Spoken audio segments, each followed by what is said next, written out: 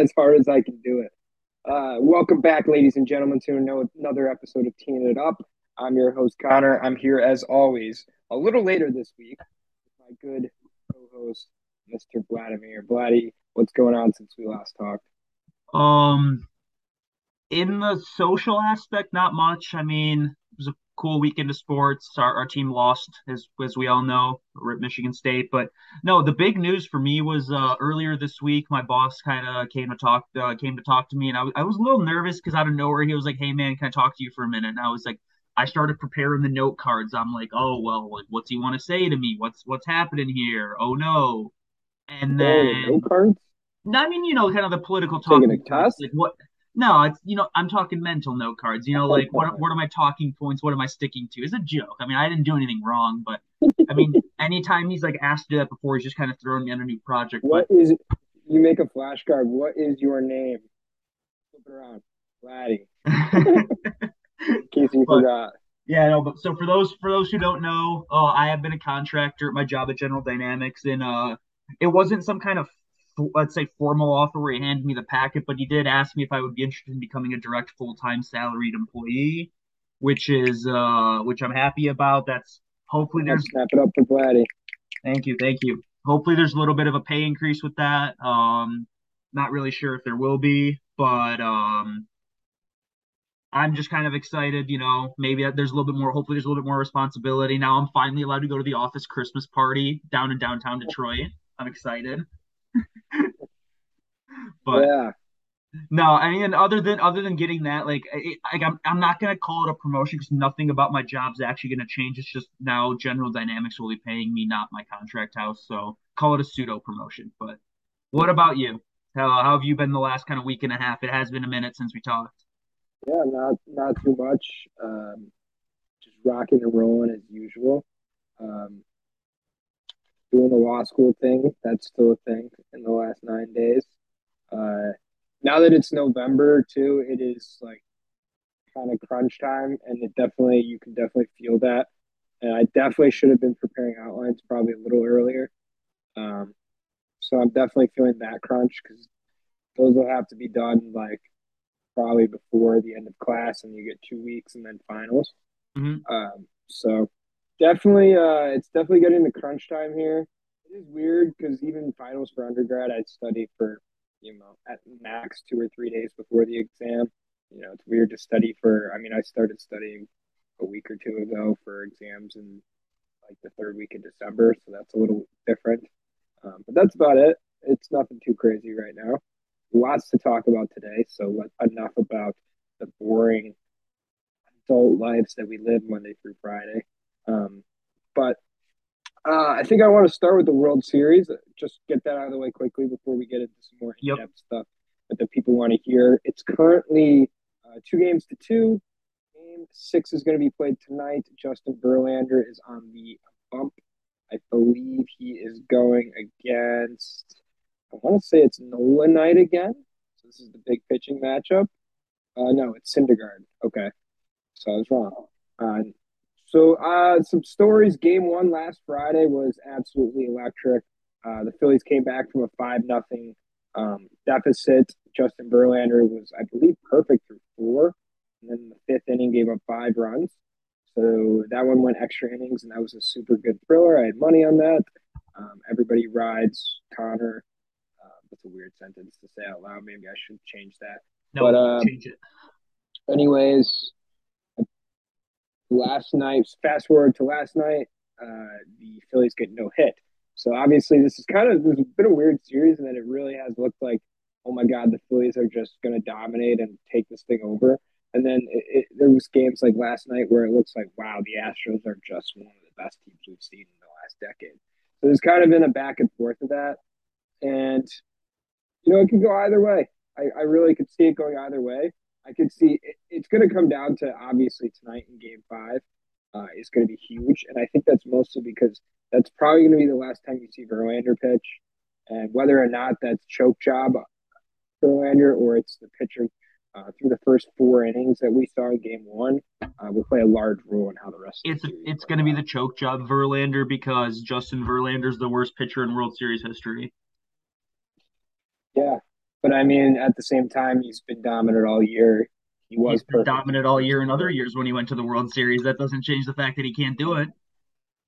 Biggest ERA in World Series history. And I don't even think Yeah, it's it's particularly close if I remember reading the numbers. yeah, no, and he just and I felt bad because it started off just like loops and kind of weird bounces, not like errors or anything, but just kind of some fortunate and good at bats. Like Castellanos had a nice two strike at bat where he just kind of poked his boat at bat at, and kind of just stuff like that happening. It wasn't like he was giving up.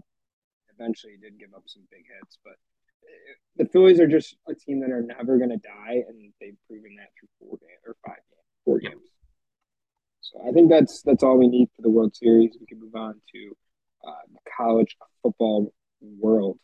That is Yeah, let's going to college football. I think maybe we start with some of the smaller storylines. We'll get to the big one for on and off field reasons later. But I just kind of want to start with Ohio State, Penn State.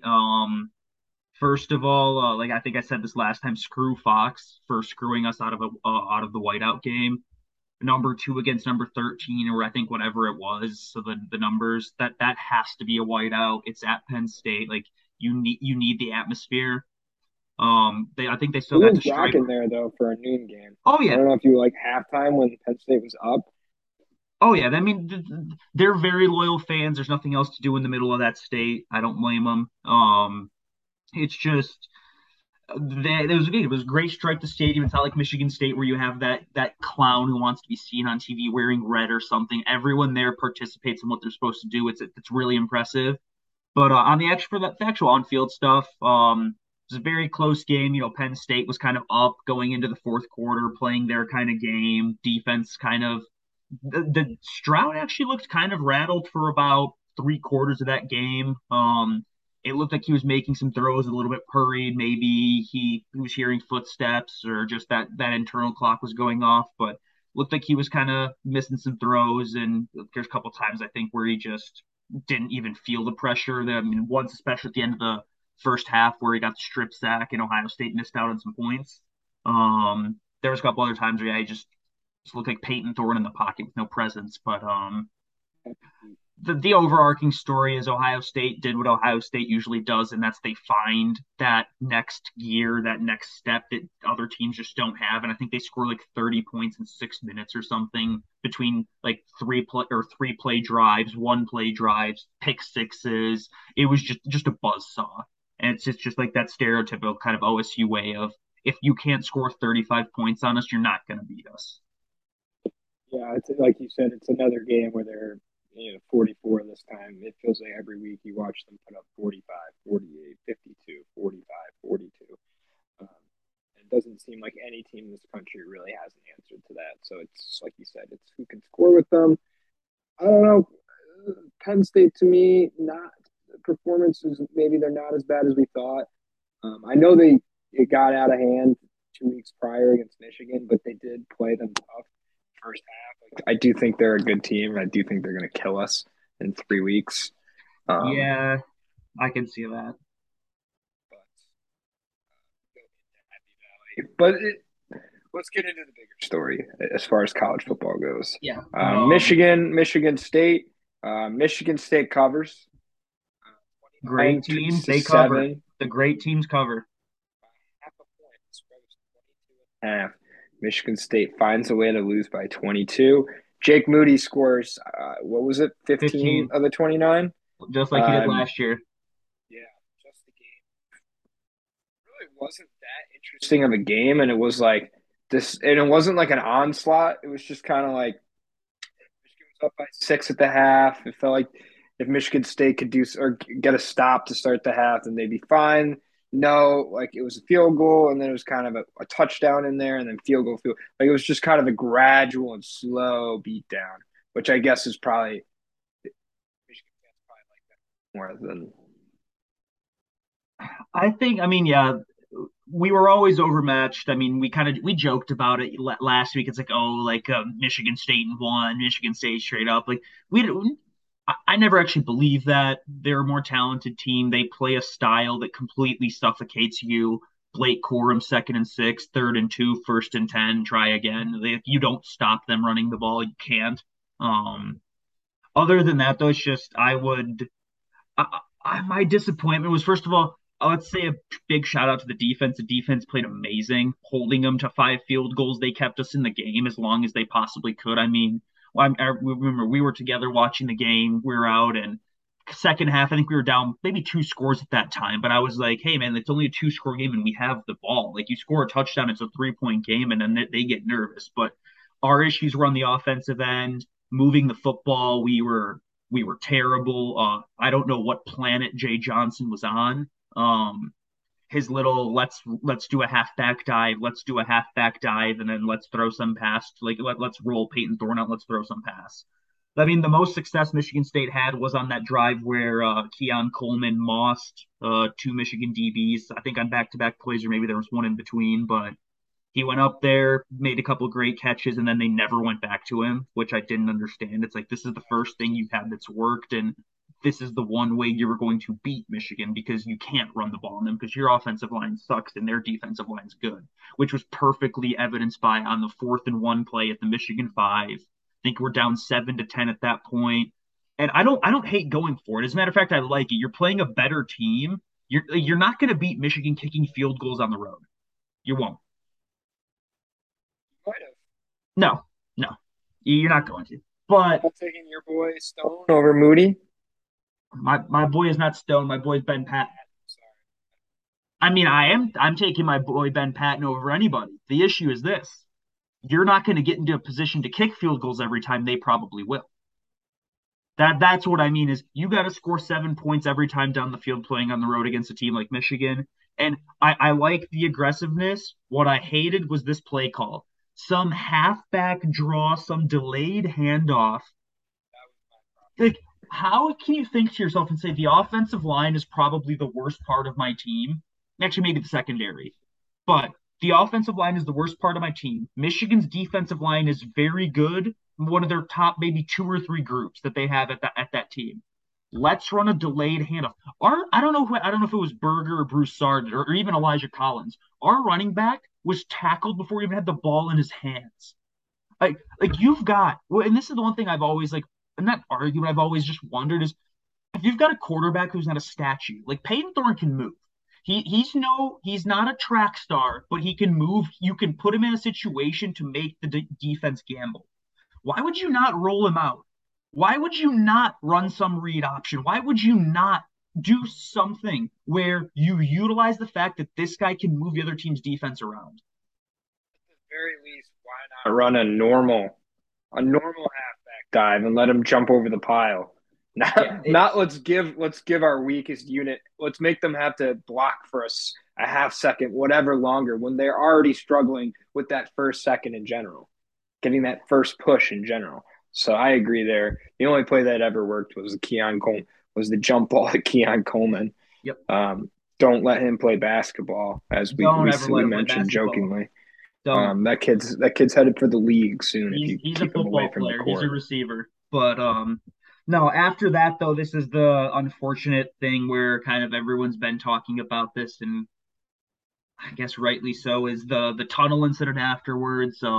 Honestly, I don't actually want to spend too much time on this because I don't think, first of all the facts aren't out yet. Law enforcement's still doing their job considering they've been brought into it. And I just don't think there's really that much to say that hasn't already been said. I mean, we'll start with the Michigan side because there's less blame here. You've now had 3 tunnel incidents in your last 3 big games at the Big House. And I know this is where like the old man Michigan fan yelling at the clouds is like, well, we've played football here since 1820, before the Civil War. But guess what?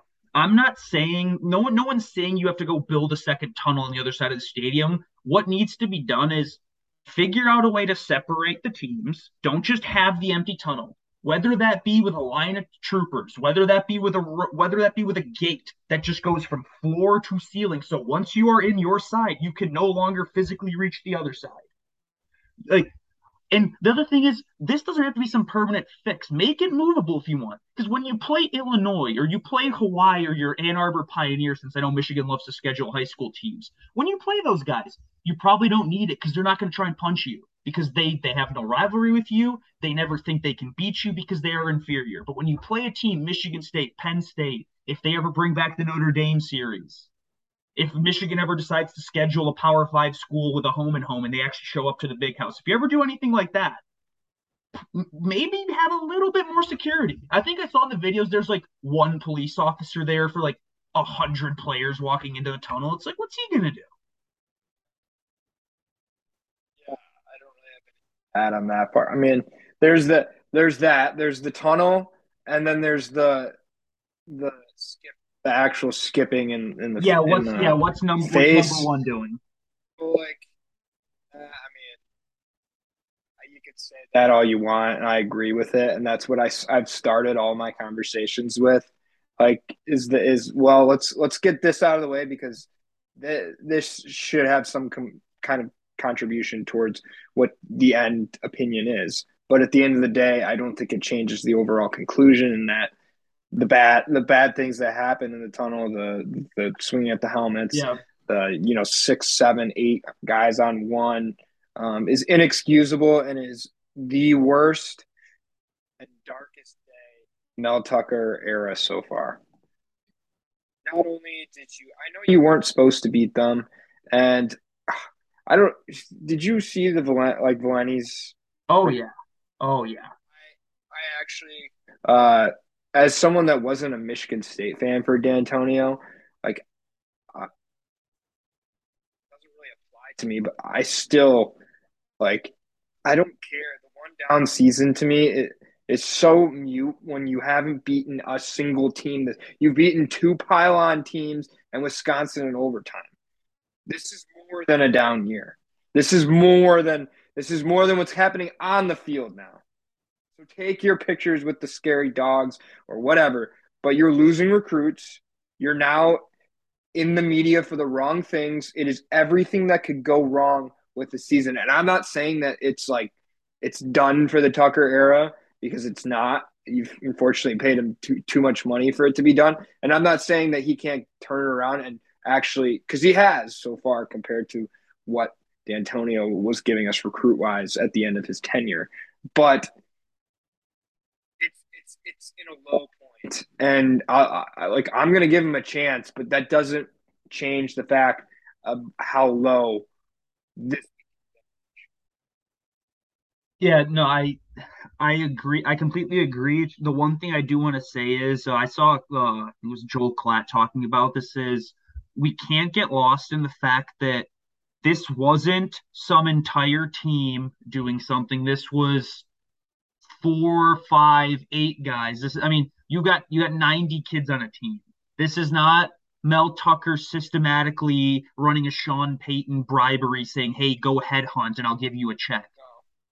And Uh, I'm not saying that, and I'm not. I'm just saying like you have to answer it's your program, yeah, no, unfortunately, I agree. and I know that that's not how he runs his program. I know that's not how he wants his program to look, but unfortunately, when those things happen, Yep.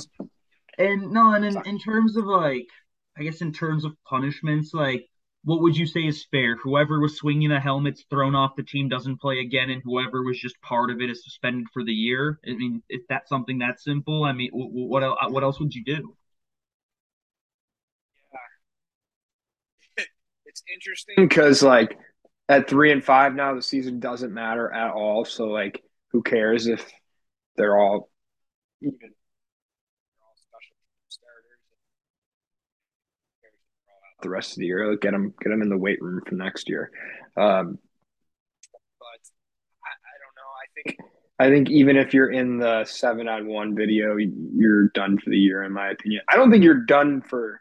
I think it's one of those things where you're not you're kicked off this team, as in this year. I don't think you're kicked out of the program for That's what you're I'm not saying exiled. is, yeah, that's what I'm saying is, if listen, if you're swinging the helmet, no place for that. That is assault. That is a weapon at that point. But if you're sitting there and you're in a scuffle, there's scuffles all the time. There's players who get into trouble all the time and they get suspended for much less. The fact that it was group situation. It wasn't just one guy slamming one fan or another player. That makes it worse, and that's probably why those kids will be suspended for the rest of the year, maybe. But I think that's probably a kind of a fair statement. Is if you were in that, if you were a participant, take the pads off until 2023. If you're the one swinging the helmet, if you're the big perpetrator that law enforcement's looking for, see you at JUCO, man. I mean, I don't know how else to say it.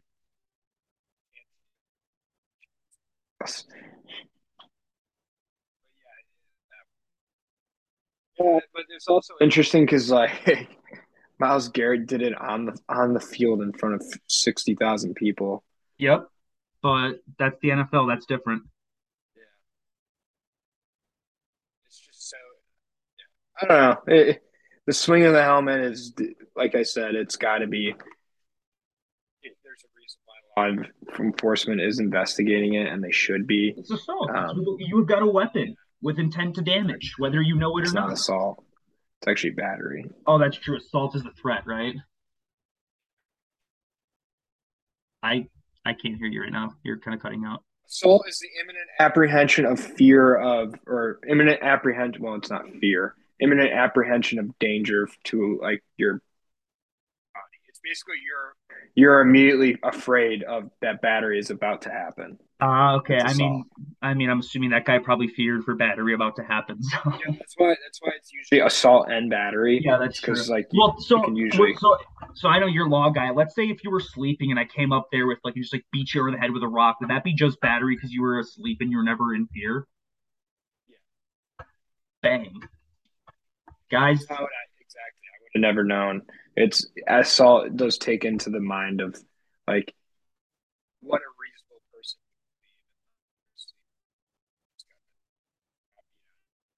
it's just intentional infliction of bodily contact, Mhm. which is battery. Yeah. But all right, enough about that. Because I don't want to that there's really not much else to say. Right. Yeah, let's move on to the NFL. Want to start with the Lions? Uh, we can start Lions. I'd say maybe yeah, let's just start Lions. Let's keep this a little bit more of a local show. Let's talk Lions, their actual game, and then let's talk Lions, what happened during the trade deadline after. But so the game itself, started out pretty well, jumped out to if I remember correctly, jumped into a quick one over Miami. They were kind of playing catch up the entire first half. It was we score, they score, but we had one more score than they had. And so I mean, it was a pretty there was it was almost I don't want to say flawless, but it was a great game. You were sitting there and the offense wasn't punting. The defense, I think, made that one stop when Kirby Joseph hit whoever it was. I don't know if it was I don't know what receiver he hit, but Kirby Joseph forced that fumble and went down the other way, kind of took that two possession lead, and then they were kind of playing from behind the rest of the first half. But then it was kind of that stereotypical Lions kind of mantra of this season, which is don't score points in the second half and don't stop the other team in the second half. So you want to know a fun fact? The Detroit Lions have not scored a point in the second half of a football game since September. That's point. What? That's second half Well, point. I think three because we had the bye week, but the principle's there. It's supposed I say September because it makes it seem much worse. Yeah, you had obviously the New England game where you didn't score any points, so you can't score in the second half. You never scored one at all. The Dallas game, you kicked a couple field goals, and you did nothing. Then you went on a bye week, and then you didn't score in the second half again. It's that exact same thing that we've always done. We always do, where one side of the ball plays well, the other side doesn't. Then the other side will flip and play well, the other side won't. Sometimes none of the sides will play good. And God You know, forbid we ever. which is funny about that is Dan Campbell, like that, or well, I'll say that Dan Campbell's team this year. That's so unlike the Lions. Like years of us watching them, and that they're the classic go down huge and then get your hopes up, and then either come back and give us something crazy, or come back and still lose by a touchdown. after being down by 21. That's kind of how they've rolled for a while. And it is interesting to see now it's just the complete opposite. Yeah, no, I mean, the one thing that's nice is there wasn't some stereotype like the stereotypical Lions moment, quote unquote, was the entire second half. It's not like, oh, Jared Goff is marching down the field and then here's a delay of game, here's a holding, and now we're looking at 1st and 40 and we have to punt. It was just the entire second half sucked. It wasn't a one time thing where the referees make up a new rule on the spot. It wasn't a bad spot or it wasn't a bad bounce with a fumble or a whatever. It's just the team's bad. I mean, Hutchinson was a ghost again. I mean, Paschal looked all right. Kirby Joseph looks pretty good. I mean, he's had some good tackles. Obviously, had the hit stick fumble, but I mean, I'm kind of tired of talking about the players because like what I say all right, and like I mean all right by Detroit Lions standard. I don't mean by a league standard, which is just disappointing that we get to play by our own standard that's 50 feet below the rest of the leagues. But I don't know. There's only so much we could talk. I mean, we're not even halfway through the season, but there's only so much that we can say. No matter who plays well or who plays bad in a given game, I think. Um, you know how we feel about Dan Campbell. I think that's pretty clear. Let's get into the trade talk because I think that's a little more interesting yeah, for the Lions' sake as we kind of look towards their future already. yeah, no, I agree. I mean, yeah, big thing was the Hawkinson trade. There were rumors of more afterwards, but nothing actually came from it. It was just TJ Hawkinson. And while I don't necessarily fully hate the trade because TJ Hawkinson was going to command a sum of money that he probably wasn't worth, I don't like the return. I don't like that you sent it to a divisional opponent. And I'm not necessarily, and it's just, I don't know. There's good and bad to it. I'll let you go a little bit and then maybe I'll make up my mind in this couple minutes while you're talking. Oh, the division rival was a great point because I always thought that was kind of a huge no as far as the NFL went in trades in general because they don't really do just aren't many transactions in the league in general. Like we were saying before we hopped on how it was a crazy NFL trade deadline and there's only 10 moves. That's Yeah, not the same in other NFL sports. record 10 trades, and it's like that's like a Tuesday during the NBA season. But But at the same time, it's a non-necessary position that you really do, it doesn't really matter that you have a top 10 tight end as opposed to just an average Joe tight end. There's maybe three or four that make a massive difference. yep. TJ Hawkinson is a nice player and is not a game breaker. As far as that tight ends are kind of like running backs. There's three or four that are absolute game breakers that can actually win you a game every week. Mm-hmm. TJ Hawkinson is not one of those three or four. He's a Yep. top 10 tight end. He's a nice player. He's a good player, but he's not that game breaker to where you're in the mode to be paying a tight end that kind of money right Yeah. now. He would. You're I not. mean, You save that kind of money for a team that is, 500 right now, that has the cap space, that need maybe missed the playoffs or lost in the first round, that needs that one more piece. That's where you get a good tight end like TJ Hawkinson. yep. Not when you're 1-6 and it's gonna be 2 or 3 years before you even reap the benefits of him. Which who knows in the game of football whether That's true. he's that good. And as the return, you say, I don't know, second and a fifth it was right. It was a second and a third. However, we didn't actually necessarily gain those because we also traded picks. So like that's the one thing I think a lot of people lost. They're like, oh well, we got a second and a third out of Hawkinson. It's like, no, you didn't, because you also traded away two fourth round picks. So what you actually did is you moved up 30 spots once. Actually, not even 30 because the pick that you sent them is gonna suck. So you moved up about 40 spots the first time, going from a fourth to a second, which will be an early fourth to a late second. And then you moved up 20 spots to go from a early fourth to a late third because the Vikings will probably be good again next year. So you didn't even One necessarily you did second. pick swaps. You didn't gain picks. You still have the same amount that you're going to have in the next 2 years. Because I know what I think that the extra set the once here I go again saying extra. That second round pick that we got's 23 and the third round pick's 24. You didn't actually gain picks. You moved up with the other picks. I don't think like okay, if it was a second and a third straight up without the moving picks, I actually think that's a lot for a good I tight would think, end that dude, that was in a contract year. I would build Brad statue myself. I mean, because again, first of all, you have to factor in tight ends should never be even drafted in the first round. So you can make the argument you can take with that second round pick, you can probably take the first or second best tight end prospect in college with that.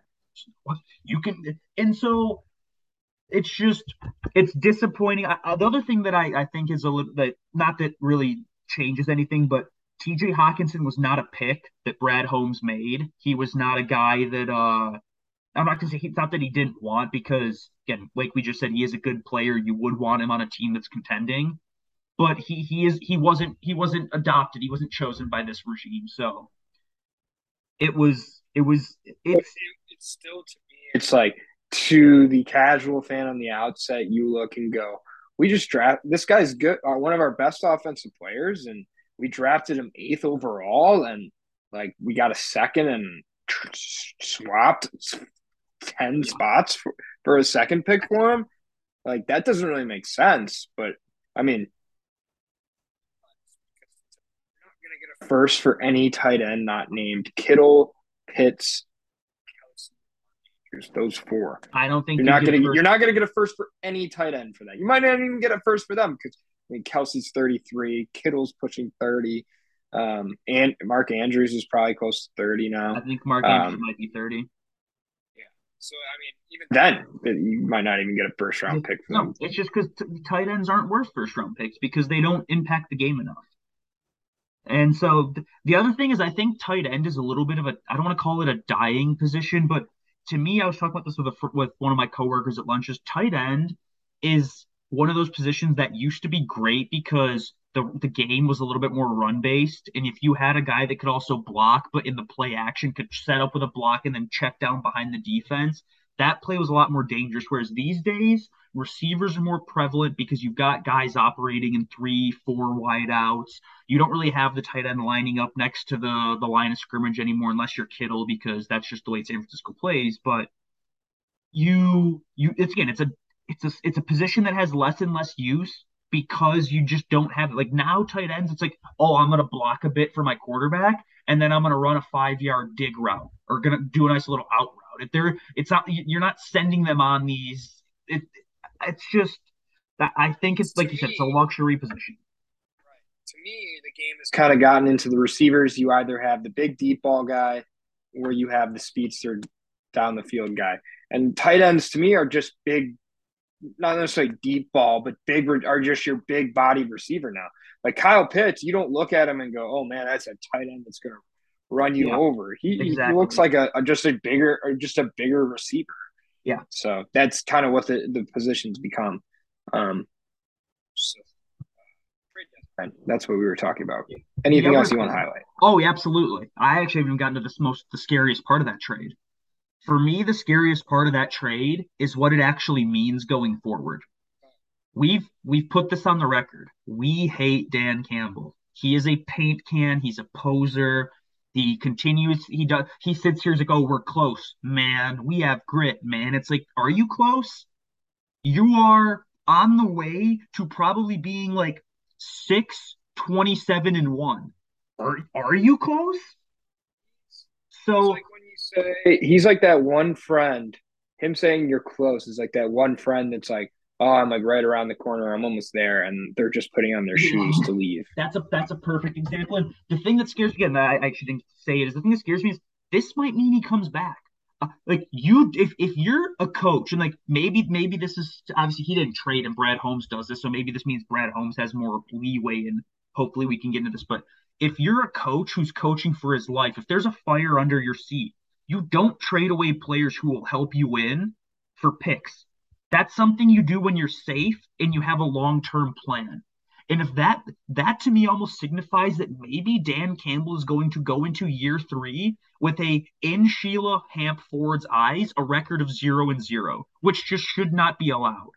Because that guy is going to be, like I said, 5-27 or 6-25. That is, or 6-26. That is not something that's okay. That is unacceptable. The NFL is built for winning games. I'm not going to say a lot of games, but it's parity. It's not college. Everybody's a professional, and it's a sport where on any given Sunday anyone can beat anybody.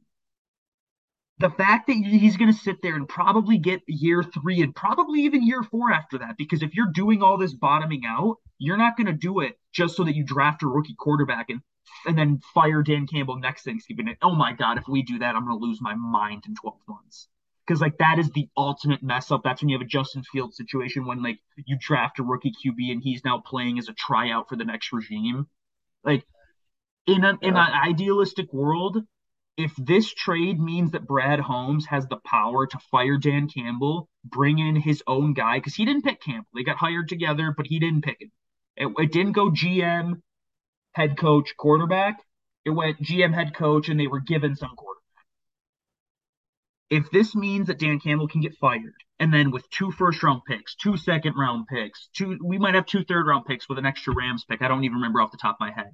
I mean, I think I was looking at it when now that we don't have to pay Hawkinson's 5th-year option, we've got like 60, 70 million in cap space. You are going to be telling whatever coach you have the number one or the number two overall pick. It is I don't want to call it attractive because at the end of the day, it's the Detroit Lions, but it is a head coaching job that has a lot of toys for a coach to come play with. So if that's what this means, okay. I'm not happy about it because it just means that Brad Holmes wasted 2 years of our lives watching football. But at least that there might be some silver lining that he's gone. But if he comes back, just Lord save us. And I know I So just gave a sermon, but so I actually gun to your head. Is Dan Campbell coaching on Sundays this time next year? gun to my head. Do I have to say what I hope or what I think? Let's say yes. I think that Brad Holmes and Dan Campbell somehow convinced Sheila that you need 18 years to rebuild something in the NFL. I think they somehow convinced her that this isn't Nebraska or Wisconsin or Miami or Texas in college. Or no, they convinced her that it is and that you need time. Which is funny because if Sheila opened up her eyes and actually knew what football was and saw the Giants, the Falcons, the Seahawks, the Jets, which we're going to continue to talk about it every week as they keep winning football games. If she opened her eyes and saw what those guys are doing in a rebuild, then maybe she would feel differently. But again, she's not a part of life. She's never done anything. I mean, it's just whatever. Years they convince her it's like raising a kid. Could you imagine? Yeah. All right. So Sheila, in year one, we have to breastfeed it. That means anything that's old, we're just gonna get rid of it. We're gonna get picks. And then in year two, we're gonna teach it how to walk. Then, Or other good players. then we're gonna get rid of everything old again. And then Sheila, you know what's gonna happen in year three? We're gonna potty train it. It's like I love that analogy. Yeah. I love that. It's gonna be like you're like 12 or 13. It's gonna be like this team's winning like 7, 8 games, and they're gonna hit puberty and hit their awkward middle school phase and go back and lose, be like a 4 or 5 win team again. Oh no. And they'll still be there. We're close, man. We have grit. Dan Campbell's gonna be showing up to press conferences with his little motorcycle helmet. Uh yeah, he's gonna I actually genuinely think like no matter what happens, he's here next year. And as long as they don't like aren't a top three draft pick team the year next year, he's back for a year four. I genuinely think that's how the Lions are going to Barring some incredible improvement next year, if Dan Campbell is coaching football in 2024 for the Lions, I might actually join Brian Flores' lawsuit in this whole NFL is racist thing. Because if Dan Campbell wasn't white, he would not have a job. It's just I can't with it. It's so annoying. I mean, again, like I said, you see these teams who win games and they play close games. It's like, look at the Panthers. If DJ Moore doesn't take off his helmet, they win. They win another football game. But Not only that, but they are, I believe, tied for first place if they win that game. yeah, but that's because their division blows. If they had a Minnesota Vikings, It's they would still not be first tied. place. Yeah, The that's true. Lions haven't Hey, sniffed first place. When's the hey, last time the Lions have sniffed first place? I no, Hey, hold that on. No, wait. We were tied for first place at the end of week 2 because we were 1-1 with the rest of our division. Say that again, sorry. back when there was hope. Yeah, back when there was hope coming off some dominating performance against the Washington Commanders, Aiden Hutchinson looked like the real deal with 3 sacks in a football game. The offense was flowing, the defense was playing football. Yeah, vibes were immaculate. And then we actually played a road game, and it's like, oh wow, this is the NFL, isn't it? Scary part too is like that was like the easy part of the schedule. So it's like Actually, I was looking at this. I don't know if it really is because I mean, towards the end of the season, I'm pretty sure if I remember correctly, we play Panthers, Jags, Jets, Giants in the last couple games. So like though like again, not teams with not a lot of talent, teams with not no quarterback. So like those are winnable games. That's the other thing that's gonna be funny is we're gonna sit there and we're gonna be like 1-9 going into Thanksgiving with like a clear grasp on the number one pick. And then in full Lions fashion, they're gonna win 4 games that they shouldn't when we're gonna drop down to like the fourth pick. And it's gonna be like, well, you just lost out on Anderson and both quarterbacks. Good job. Here's Jalen Carter. And obviously it's a pretty good consolation price. He's a stud, but I digress.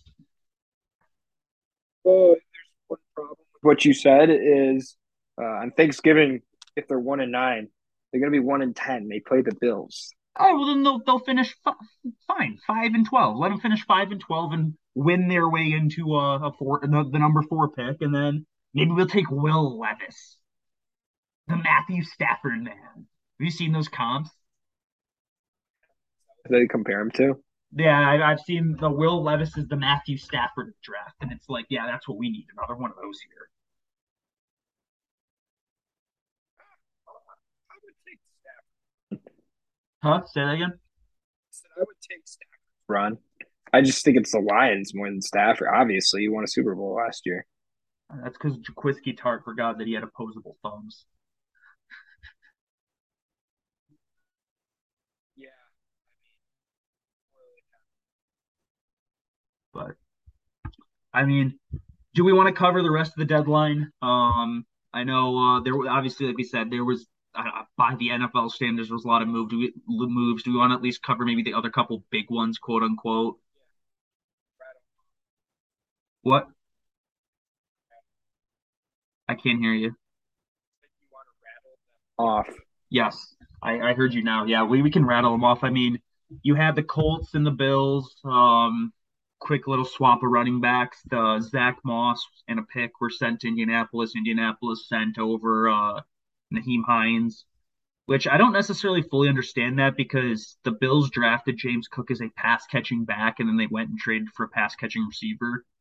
A pass catching receiver. They're all pass catching receivers, but a pass catching back in Naheem Hines, one of the better ones in the league, up there with JD McKissick. But that I mean that's just kind of the signification of kind of what the future is with the NFL, where it's kind of that like nuclear or like that arms race where it's like I need as many weapons as possible and I'll trade as many picks as possible because if I win one Super Bowl, it's all worth it. Um, you had the Dolphins were active. The Dolphins were active. They dealt Chase Edmonds to Denver, I believe. And then everyone was like, "Oh, Raheem Mostert, great for his fantasy football stock." And then like 20 minutes later, Jeff Wilson has been traded to the Dolphins. And then obviously we haven't talked about the big one. They sent the 49ers first round pick in this upcoming draft to the Broncos in another deal. Actually, I think Chase Edmonds was part of that deal if I'm thinking about it now. But Bradley Chubb was kind of the big mover, that big pass rush. They're going to pair him with Jalen Phillips.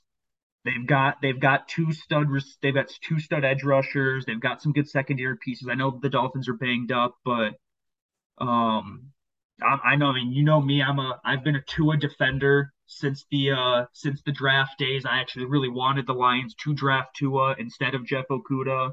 But as we said before, when you have a coach who's on the hot seat with a fire under him, you're not going to draft someone who's going to help you win later. You're going to do stuff to win now, and that's why we took Okuda at 3 in 2019 or 20, whenever it was.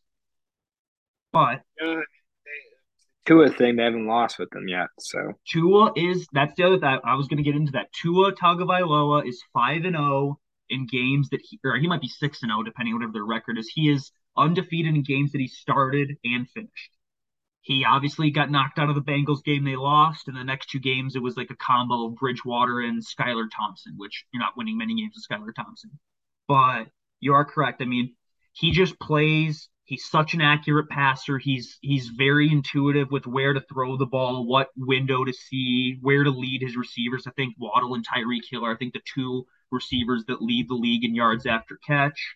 Um, I'm pretty sure they're also numbers 1 and 3 in overall receiving, which is impressive. Um, it's just their offense is flowing. They got Teron Armstead this offseason, big left tackle. Obviously, it doesn't help him as much because with Tua Tagovailoa, you need a right tackle to protect his blind side, but still a great, still a great, probably top 10 to 7 left tackle in the league with Teron Armstead. You've obviously got the receivers, Gesicki, as we were talking earlier. You got a team that's contending. Get yourself a tight end who can be that complementary piece. But huh? any other trades? Off the top of my head, if there was, they Oh, weren't big. Roquan Smith. Oh, that is pretty big. Roquan Smith, yeah. From the Bears to the Ravens, Roquan Smith is probably the 1A or 1B best off-ball linebackers in football, up there with Fred Warner. Um, I think I remember we were talking about this in one of the preseason episodes where kind of read out some stats. And right now he is on pace, stats wise, obviously. And I kind of hate just like kind of limiting these two players to statistics, but he is currently on pace to put up the same numbers in his career as Ray Lewis. Ray Lewis is one of the best middle linebackers ever, and Roquan Smith's on pace to do that. So, I mean, he's a great get for Baltimore. I'm assuming they'll have a deal done with him because you don't trade for Roquan Smith just to let him walk in free agency. Um, Perfect deal for a team that needed. Now, okay, so interesting you say that. Perfect deal for a team that needed some kind of like I'd say the Ravens are contenders if they can figure out yes, consistent yes. defensive play. So it makes sense. As far as signing the future, Lamar Jackson issue when you're going to have to pay him as probably they'll probably have to pay Roquan Smith probably the best linebacker deal ever. That's just how the Yep, market works. yep. And then you're going to have to pay Lamar Jackson. I mean, he turned down 6 years, 209 million, I think it was. So I mean, You'll have to give him something north of 40, maybe 45. So yeah, the money is going to quickly disappear in Baltimore. Obviously, we all know the salary cap doesn't actually exist. There's restructures, there's cutting, there's this and that. They'll make it work just because they've got a team of people whose job it is to figure out how we can maneuver the cap. They'll just borrow the Rams guys and they'll figure it out. But I mean, it's just the money. It'll start to get tight in Baltimore. in a division that I mean, who knows what the Browns will look like while Deshaun comes back. The Bengals, like, are they? I Maybe mean, last year was a fluke. I said this in the offseason. It's been especially now with no Jamar Chase. They look very mortal. They look very yeah. They They're look just mid, mid. so like I mean, it's the time is now. It's a smart play. I mean, you win yourself a division, you get a home game. Baltimore is known for some pretty good fans. They can get very loud. Win that game. Why not take your chances against a team like Buffalo or Kansas City? Why not? Who? Why not? Yeah, it's one game. I've watched the Houston Texans come within a couple of plays of beating the Chiefs in the playoffs. Why not? You got listen. You can't win the Super Bowl if you don't make the playoffs. So why not sit there and give yourself a very why not give yourself a very good chance to make the playoffs by winning your division? I don't know. I'm on fire today. I'm having a what? Yeah. I am. I can't hear a word you're saying. Nobody else can, but I am on fire right now. I'm putting up Wilt Chamberlain numbers during this podcast. I don't know what it is. Can you hear me right now? Yeah, just now I can. Yeah, I think it's something with the direction of you that you're like facing towards the microphone, but Like, look at me. I'm getting as close as possible to this thing. and I can hear you now. Oh, interesting. It's my like mic is just like I thought I had my finger on it, but now I'm not even touching the iPad. So Maybe we should actually just like invest in like microphones or something. That might be a good idea because I know yeah, I was listening. What? so I can't imagine that expensive. No, I mean you can probably get a semi decent mic for $20. I mean, I was listening to one of our episodes a couple of days ago at work because I was bored and I was like, wow, I sound like I'm under the ocean. And then maybe like Aaron and Vince can like combine their money and buy us mics. I'll buy you a mic, Connor. That'll be my Christmas present to you. Hey, if there's a big if there's a nice little raise from General Dynamics, if that pseudo promotion money kicks in, I'll buy you a mic for Christmas. Any day of the week. That's acceptance right there. I'll also buy your family a better router because your Wi-Fi's trash. We just got new Doesn't sound like it. Maybe